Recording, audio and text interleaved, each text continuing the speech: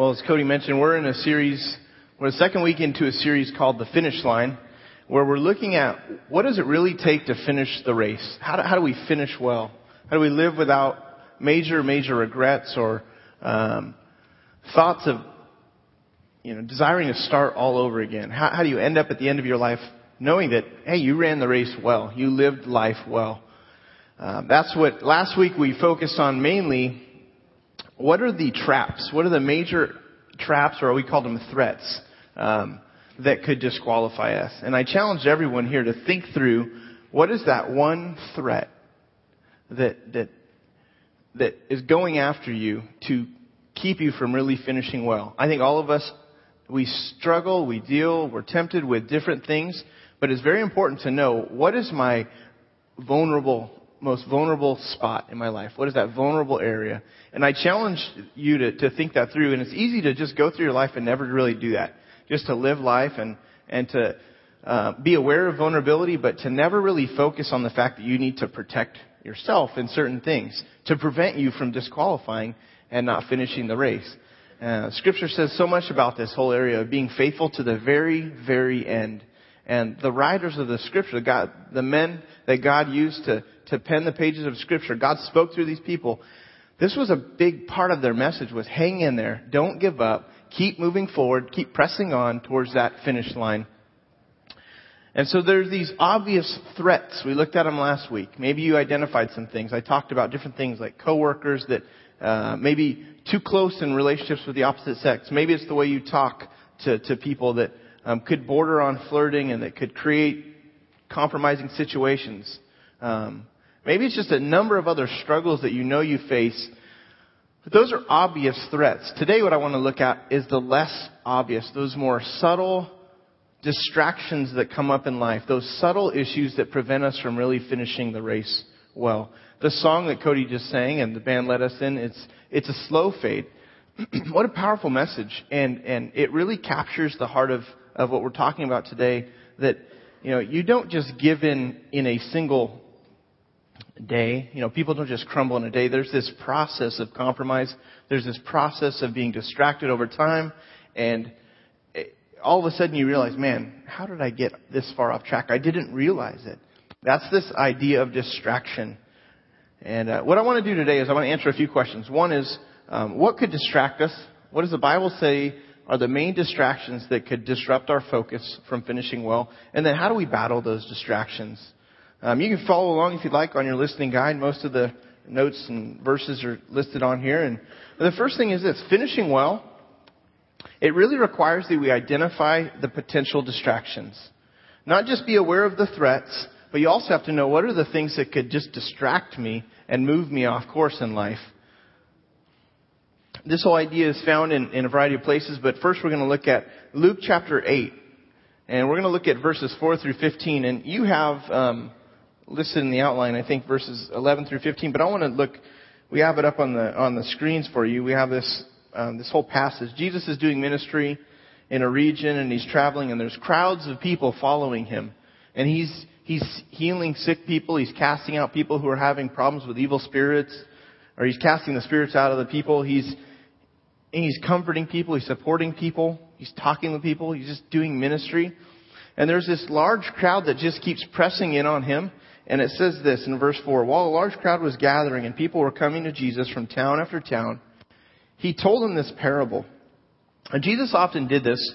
He told parables or short stories to lay aside some sort of a reality that was going on. So here's the reality. All these people are pressing in on Jesus. They want his time. They're kind of saying, we want to follow after you. We want to learn who you are. And so he lays his parables out alongside this whole experience to just kind of drive home some points. And this is what he says. He says, a farmer went out to sow his seed, and as he was scattering the seed, some of them fell along the path, and it was trampled on, and the birds of the air ate it up. Some fell on the rock. And when it came up, the plants withered because they had no moisture. Other seed fell among thorns which grew up with it and choked the plants. Still other seed fell on good soil. It came up and it yielded a crop 100 times more than was sown. So the good soil actually produced much more than just the seeds that were planted. It is multiplied. Then it says, when he said this, he called out, he who has ears to hear, let him hear. And his disciples asked him what this parable meant. And he said, the knowledge of the kingdom of God has been given to you. But to others I speak in parables, so that though seeing they may not see, though hearing they may not understand. And then he clarifies what this whole thing means, because even though he says you ought to know what these things mean, he still has to clarify to his disciples. And verse 11 says, this is the meaning of the parable. The seed is the word of God. Those along the path are the ones who hear, and then the devil comes and takes away the word from their hearts so that they may not believe and be saved. Those on the rock are the ones who receive the word with joy when they hear it, but they have no root. They believe for a while, but in the time of testing they fall away. The seed that fell among thorns stands for those who hear, but as they go on their way, they are choked by life's worries, riches, and pleasures, and they do not mature. But the seed on good soil stands for those with a noble and good heart who hear the word, retain it, and by persevering they produce a crop. He gives the story, or he gives the parable, and then he explains it. And there's 4 different types of individuals as he's describing in this passage. Okay, the first one he says, were these seeds that were on the path. They didn't quite make it to the soil. They remained on the path. And it says that the enemy, it says that birds came along and snatched them right off the path. So they never even were able to make any root to the ground. The birds just came along and snatched them. And he says the birds represent the enemy, the devil, who prevents God's truth from really ever landing in our life and taking any root. So what this might look like is how people may be exposed to God's truth and God's ways, whether it's in a church setting or through friends or family, or just they hear this message, they read things, but it never really lands beyond a cognitive, or like just taking it in. They hear it, but it doesn't really take any root at all. The enemy, he's able to blind people from really making sense of what God's word has to say. He also is able to just keep things fuzzy in our lives, never really allowing us to bring things into real focus. And so that's the job, that's what the enemy tries to do. He tries to just keep things fuzzy. And so for this kind of person, they make no progress. No growth bears up in their life. And then Jesus says there was this other seed that were in the rocks. Okay? And then the heat comes, and the heat just, they make a little bit of progress, but the heat burns whatever little growth there really was at that point. And this is kind of like on Sunday, you have great intentions to walk with God, but by Monday, the pressure of life comes in, settles in. Pressure at work, pressure at home, pressure in finances, whatever the pressure might be. Just the heat comes in, and it just burns at the good stuff that God's trying to produce. There's not enough root in the person's life. And you might feel like, yeah, that really describes where I'm at right now. There's not much root, and the pressure just never lets up. It's like Riverside summers. The heat just doesn't let up. And so it's hard for God's word and things to really take root and change to begin to happen. And so he says there's that kind of person who just never gets beyond the fact that pressure burns up the good stuff. And then he says there's this group that there's thorns, he says. And the thorns, they choke out. Some verses say the weeds, some call it the thorns, but these weeds and thorns, they choke out the growth that was happening. Okay, there's actually growth occurring, but there's weeds spread throughout the good growth. And over time, if you have a house and you've got a garden and you've ever tried to do any planting and you got some good things happening, all of a sudden, a weed's there one day, and then the next day you look at it and it's like 5 feet tall, and how did that happen? Well, all the good stuff in all the nutrients, everything's going to feed that weed, right? And so what do you have to do? You have to pull the weed out. Otherwise, it will choke the life of the good, that plant you're trying to grow. And oftentimes, if you don't do any weeding, a plant will just remain immature. It may be there, but it's tiny, and you're looking at these weeds, and they're just overshadowing it. And so he says the weeds are like riches, pleasure, and worry. And what they do is they come into our lives and they choke out God's ability to grow us, because they take all of our energy and they consume us, and they're distracting. And that's what we're focusing on today. How these things, worry, riches, and pleasure, are like subtle distractions. They're not these obvious threats, but they're subtle distractions that slowly over time get us off course to where our lives move in a totally different direction. And so I want to flesh these things out, because I think these 3 areas we need to understand how they work, and we need to know how to manage them. So God says this about them. First, he talks about worry. He says this about worry. Worry accomplishes nothing. Luke 12, verses 22 through 27, Jesus talks about this whole area of worry. And he says this. He says, Jesus said to his disciples, therefore I tell you, do not worry about your life, what you will eat, or about your body, what you will wear. Notice he says, do not worry. That's a command. Sometimes we think, worrying, it's not a good thing. I'm kind of a worrier and things eat away at me, but it's not that bad. It's really a command. He's saying, do not worry. When we choose to worry, we're actually moving into something that's really, disobedience. It's an area of disobedience, because he's saying you've got to battle with this whole area. Life is more than food, he says, and the body more than clothes. Consider.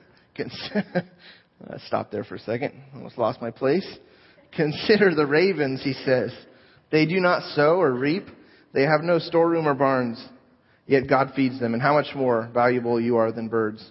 Who of you by worrying can add a single hour to his life? Since you cannot do this very little thing, why do you worry about the rest? Consider how the lilies grow. They do not labor or spin, yet I tell you, not even Solomon in all his splendor was dressed like one of these. It's interesting. This whole idea of worry, what worry is the word itself in the Bible, in the New Testament was written in Greek, and the language there, it actually means to be anxious or to have this distracting care. Okay, so it's thoughts that become major distractions, consuming, anxious distractions. So you're trying to go about your day, but these nagging thoughts just keep coming up. Things that are on your mind, things that are bothering you, concerns about how are we going to pay for this, how are we going to do this, how are we going to, how am I going to handle this situation, how am I going to, these thoughts, they just won't leave us alone. They just keep coming to our head. And those are distractions. Those worries can prevent us from really growing. Maybe God's trying to do something in your life.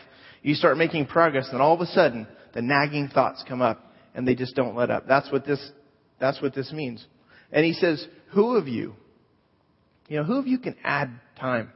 Why do you think, he says these phrases, who of you and why do you? It's because these are areas that are out of our control. We cannot accomplish anything through our worry. And he's just trying to remind us of the fact that these are issues the issues that usually consume us through worry, they are things that are they're far out of our control. These are things that God handles. He takes care of our basic needs in life. The scripture promises that. Worry also exposes undeveloped faith. Undeveloped faith. Luke 12:28, he goes on and he says, if that is how God clothes the grass of the field, which is here today and tomorrow is thrown into the fire, how much more will he clothe you, O you of little faith? He's saying, he's making a strong statement at them because of worry. He's saying that worry is a mark of undeveloped faith. It's the word little really just means few, slight. It's a economic term that just talks about the smallest portion, the smallest amount. And so what it does is it reveals that our faith is kind of pint-sized and it needs to grow. It needs to grow up and begin to take real root. We need to move past some of the nagging thoughts. But we all deal with worry, I think, at different points. Thoughts are very normal. There's nothing wrong with thoughts. And even, you have certain concerns in life, but when the concerns turn into this nagging, constant, worry, then there's a real problem. And our faith, it stays undeveloped because of it. We can't move past this immaturity because of worry. Another thing about worry is it becomes all-consuming. And that's really implied in this passage, but look at verses 29 through 31. It says, and don't set your heart on what you will eat or drink. Do not worry about it. For the pagan world runs around after all such things, and your Father knows that you need them. But seek first His kingdom, and these things will be given to you as well. So he's basically saying, don't set your heart, don't position your heart on getting all these questions solved, on trying to live a worry-free life. Don't set your heart on that. God Himself will meet your needs. He'll see to it. If He can meet the needs of the birds, the flowers, if He can make sure that they're nourished and growing up, why do you think He can't do that in our lives? That's what He's saying. Don't set your heart Our hearts, he's saying, protect, in a sense, protect what goes on in your heart. Our hearts are our guidance. They're like our central guidance system.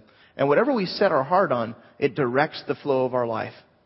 A friend of mine says that our hearts are like a cockpit of a plane.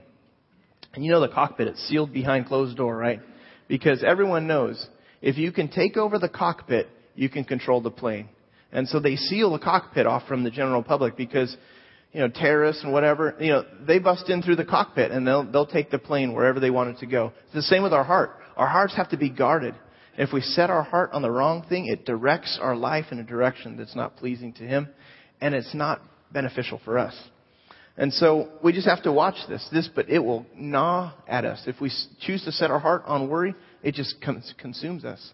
My favorite aunt, her name was Aunt Rachel. She passed away about 8 years ago, and I just have great memories of growing up and visiting with her and my uncle, and she'd always make these fun recipes for us. She made breakfast fun. She made lunch fun and dinner fun, and I attribute a lot of my eating, I think, to just her and the different things she would make.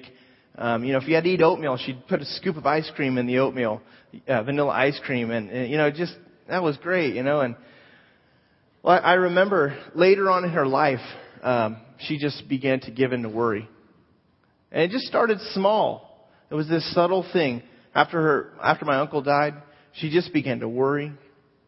And the last 10 years of her life, there was just, I remember from when I was a child to when I was a teenager and adult to where there was just this major change in her disposition. She could not make progress because of worry. It just consumed her. These different thoughts would just nag away at her. And the truth is she could never recover that time. When she died, she was never able to buy back that time. And that's what Jesus is saying. Who of you can add time? None of you can add a single hour to your life. And so this whole area of worry is a major distraction that I think we need to be aware of and work against, do battle against worry, especially if this is something that you feel is already eating away at you right now. Here's what God says about this second area that Jesus talked about. He talked about worries, riches, and pleasure. So the second area is riches. God says this about riches. Riches may shift our focus towards empty pursuits. Now again, just like worry is thoughts gone extreme, riches is money, and the desire for riches. And you're going to see some of these passages. This can become unhealthy. God allows us to use money. He's actually made us stewards of resources to accomplish His work in the world. We need money to survive and live. But gone extreme, they can create real problems for us. And that's what we're going to look at here. But it may shift our focus towards empty pursuits. Look at this story that Jesus tells, another parable. Luke 12:13 says, someone in the crowd said to Him, "Teacher, tell my brother to divide the inheritance with me." And Jesus replied, "Man, who appointed me a judge or an arbiter between you?" Then He said to them, "Watch out. Be on your guard against all kinds of greed. For a man's life does not consist in the abundance of his possessions." And He told them this parable. The ground of a certain rich man produced a good crop. And he thought to himself, "What shall I do? I have no place to store my crops." Then he said, "This is what I'm going to do. I'm going to tear down my barns and build bigger ones, and there I will store all my grain and all my goods. And I'll say to myself, you have plenty of good things laid up for many years. Take life easy, eat, drink, and be merry." But God said to him, "You fool, this very night your life will be demanded from you. Then who will get what you have prepared for yourself? This is how it will be with anyone who stores up things for himself, but is not rich towards God." So what you see in this story is this empty pursuit. This man was building wealth, and he got so consumed about building his wealth, it actually says in verse 15, a man's life does not consist in the abundance of his possessions. This is not what our lives are to be wrapped up in. But it's very easy to focus our lives on money and making more and more money. And what you see in the parable is Jesus saying, slowly this man made his life all about protecting his possessions, protecting his investments, and the final days of his life were spent with his possessions. And then God requires his life, or He takes him out of the world. And so now he's like, well, I've wasted he's saying this is a waste of time. To make our lives just simply about more and more money, we end up focusing on empty pursuits that we may never really be able to enjoy, or they may be really short-lived. And so riches has that power to be able to just chase after empty pursuits. Another thing God says about riches is this: they aren't just around the corner. Sometimes we think, it's just right around the corner for me. If I could just make these decisions and choices, then my nest egg is just right around the corner. And we have to be very careful with this, according to Scripture. Proverbs 23:4-5 says, "Do not wear yourself out to get rich, but have the wisdom to show restraint. Cast but a glance at riches, and they're gone, for they will surely sprout wings and fly off to the sky like an eagle." How many times have you've had some money come and how quickly it's gone? You didn't expect some money. Maybe it was an inheritance. Maybe it was a tax refund. It just sprouts a wing and you're like, where did it all go? It flew off. And you're watching it fly away and you're like, I don't even know what happened. I didn't make those decisions. He's saying, again, riches is something that is you have to be very careful. You can't set our heart on it. The verse here, do not wear yourself out to get riches. This word, wear yourself out, or labor not, it says, to be rich. This means to be exhausted. Or the word can also mean to gasp. So, like, you're working so hard that you're out of breath. You're gasping because you're working to get some more money. I've been there, and I'm sure I'm not the only one. One time I thought I'd figure out how to get rich. It was through Craigslist. And someone had tipped me off to the fact that you can find free items on Craigslist. And so my idea, my get rich quick scheme was, I'm gonna go and I'm gonna be hunting on that free items list. And every time something good pops up, I'm gonna call them, I'm gonna go and buy it, and I'm gonna sell it at a garage sale and get rich. Great plan, huh? And so I'm working on the computer, and it's just consuming me, this drive to find something like a good deal that nobody else has happened to stumble upon, and I'm going to sell it for a lot of money. And, number one, it was all consuming, but two, it was like pretty elusive. It was like I saw the riches and I'd get there. It's not there. Somebody else just picked it up. Oh, I missed it again. It flew away. And one time I actually, found this lady who had this nice, table and chairs. And it was in style back then. This was, I don't know, maybe 8 years ago or so. And it was this, maybe not quite that long ago, but there was a couch and this table and chairs. And I remember thinking, that's it. It was $25 for the table and chairs, and it was free for the couch. And I called the lady, and she actually answered. Most of them, well, it's already gone, or nobody would answer. And come on and get it. I said, I want it. I'll be right there. $25. I'll bring, I saw the picture. It looked really good. So I show up and I bring a friend. Well, the table and the chairs, it was like made for elves. It was like the table was like on the picture. There was nothing to compare it to because there was a picture, but you couldn't see how small it was. Well, this was like elf furniture, and it was bigger than Barbie furniture, but this lady actually used this furniture. She was a tiny lady, but I mean, you can see me. I'm not a big guy. And so, but even for me, I realized my wife is going to think this is a big joke if I tried to bring this home and use it or whatever. I'm not. And so, I felt bad because I committed to buy this stuff from this lady. It wasn't worth $10, but I gave her the $25. I'm like, well, let me look at the couch. I go to the couch, and my friend, he's laughing hysterically and trying not to embarrass the lady because he realized that, I'd committed. And I get to the couch, and the couch was full of cat hair. I'm allergic to cat hair. And she was like, I'm so glad you're here. I need to get rid of this stuff. I'm a medical student, and I need to... And I'm just... So I haul these things away. I'm sneezing because of the cat hair. Of course, I put them in the yard sale. Any takers? Any takers? Of course not, I had to give away... I think I had to throw away the furniture. But this is that idea. You think it's just around the corner. You think you found that idea, and it flies away. Or you pay for it, like in that case. $25 and a bunch of time and energy and all of that. It's elusive. Scripture says also that riches may come at the price of great pain. 1 Timothy talks about this. It may come at the price of great pain. 1 Timothy 6:6-10 says, but godliness with contentment Contentment is I'm satisfied with what I have. What I have is enough. That's a great gain. For we brought nothing into the world and we can take nothing out of it. But if we have food and clothing, we will be content with that. People who want to get rich fall into temptation and a trap, and into many foolish and harmful desires that plunge men into ruin and destruction. For the love of money is a root of all kinds of evil. And some people, eager for money, have wandered from the faith and pierced themselves with many grief. This may come at the price. You might get it. You might get your riches, but it may come at the price of great pain for you, for your family, for those that are close to you. So you have to manage this whole area. Riches in and of themselves are not bad. But the pursuit of riches and this all-consuming, it's a distraction in our lives that could keep us from really growing. And the other thing is it can create traps that are like snowballs in our life. They can take people out and things out along the way.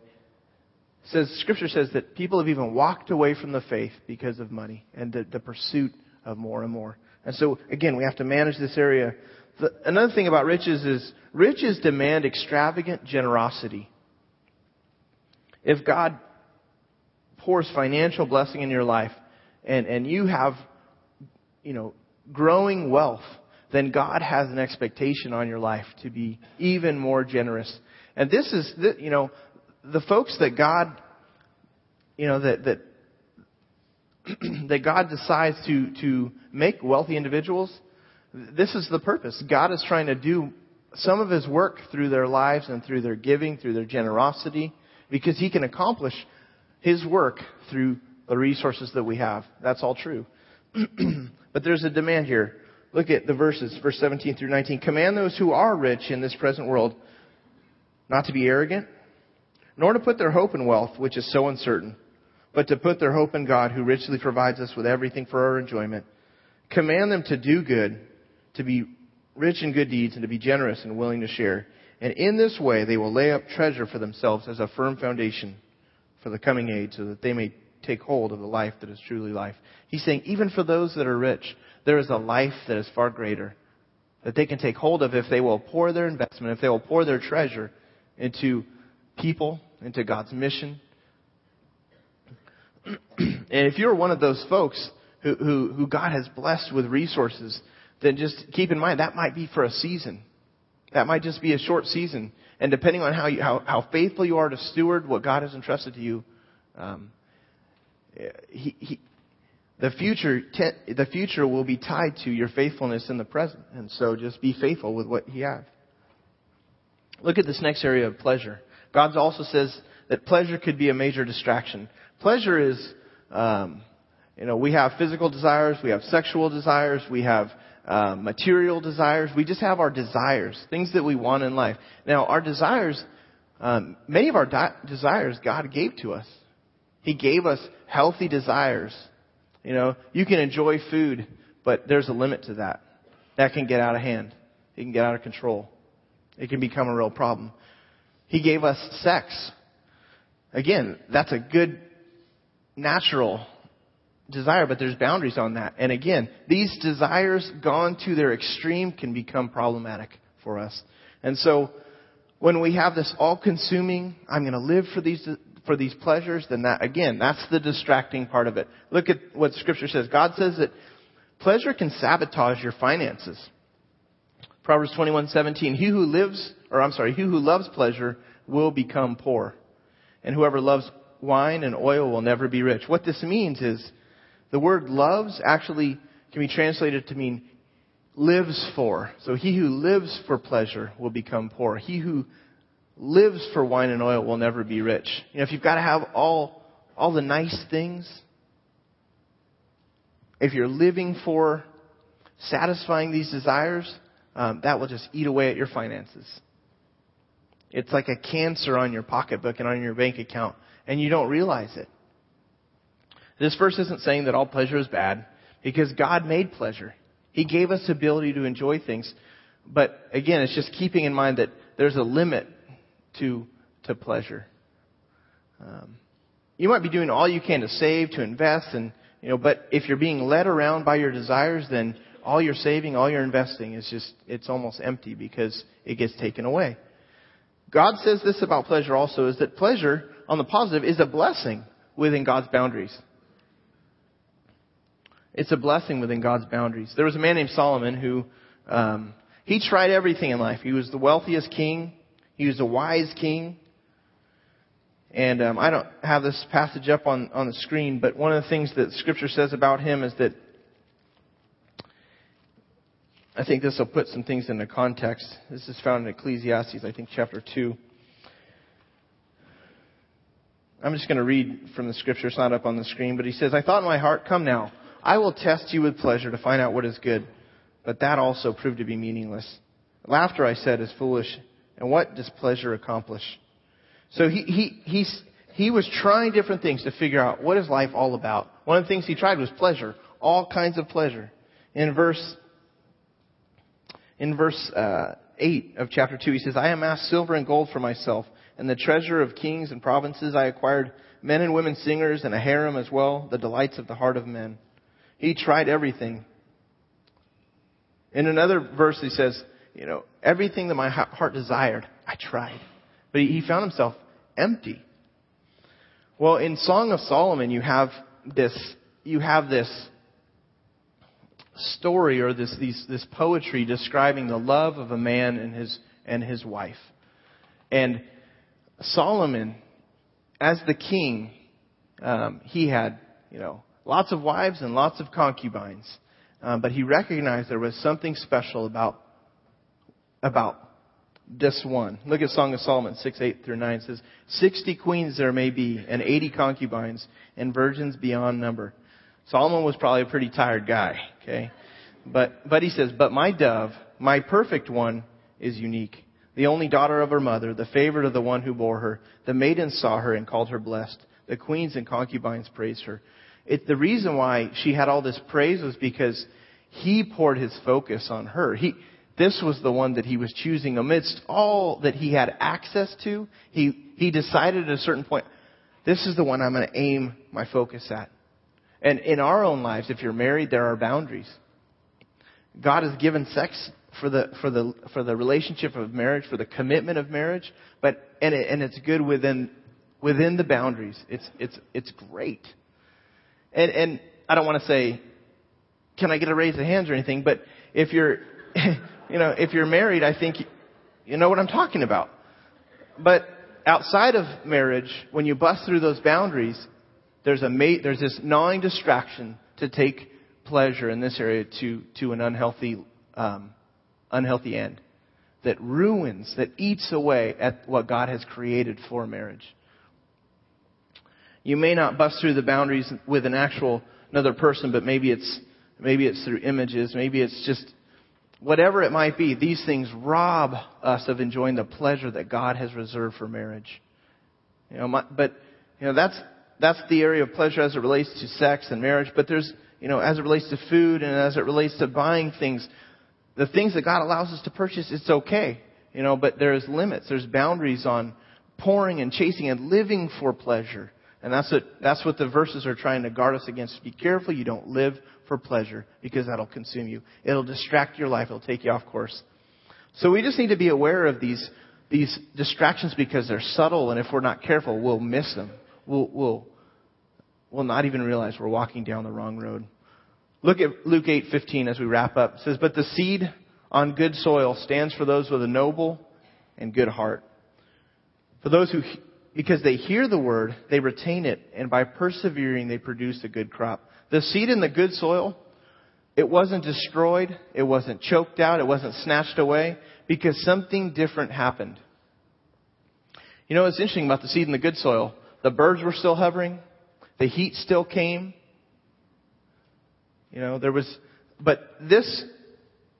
These seeds, they actually took root. Something different occurred here.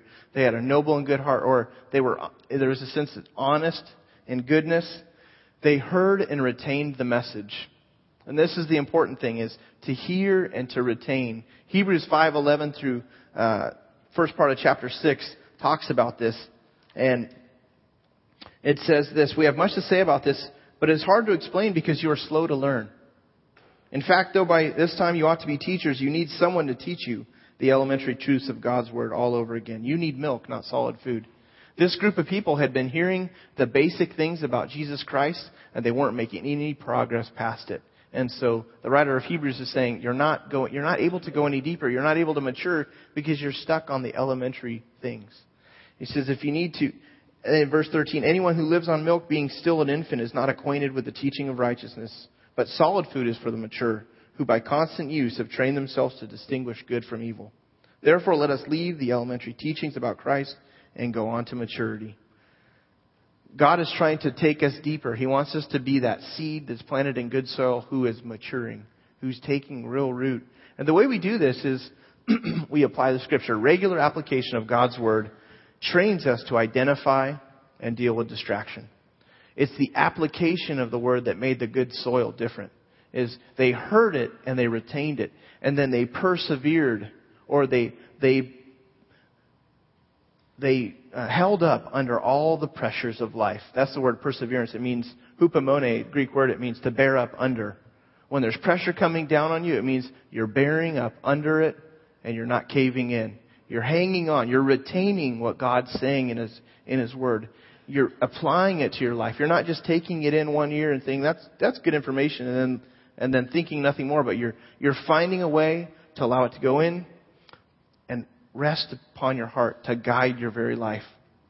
And that's what causes people to finish well, is they hold on to Scripture and it works its way into their life through application. So that's my encouragement to you. Let's go to the Lord in prayer. Father, we thank you for what you have to say in your Word. We thank you for your love for us, Lord, and how good you are, Father, and how you lead us, Lord, towards a life that's pleasing.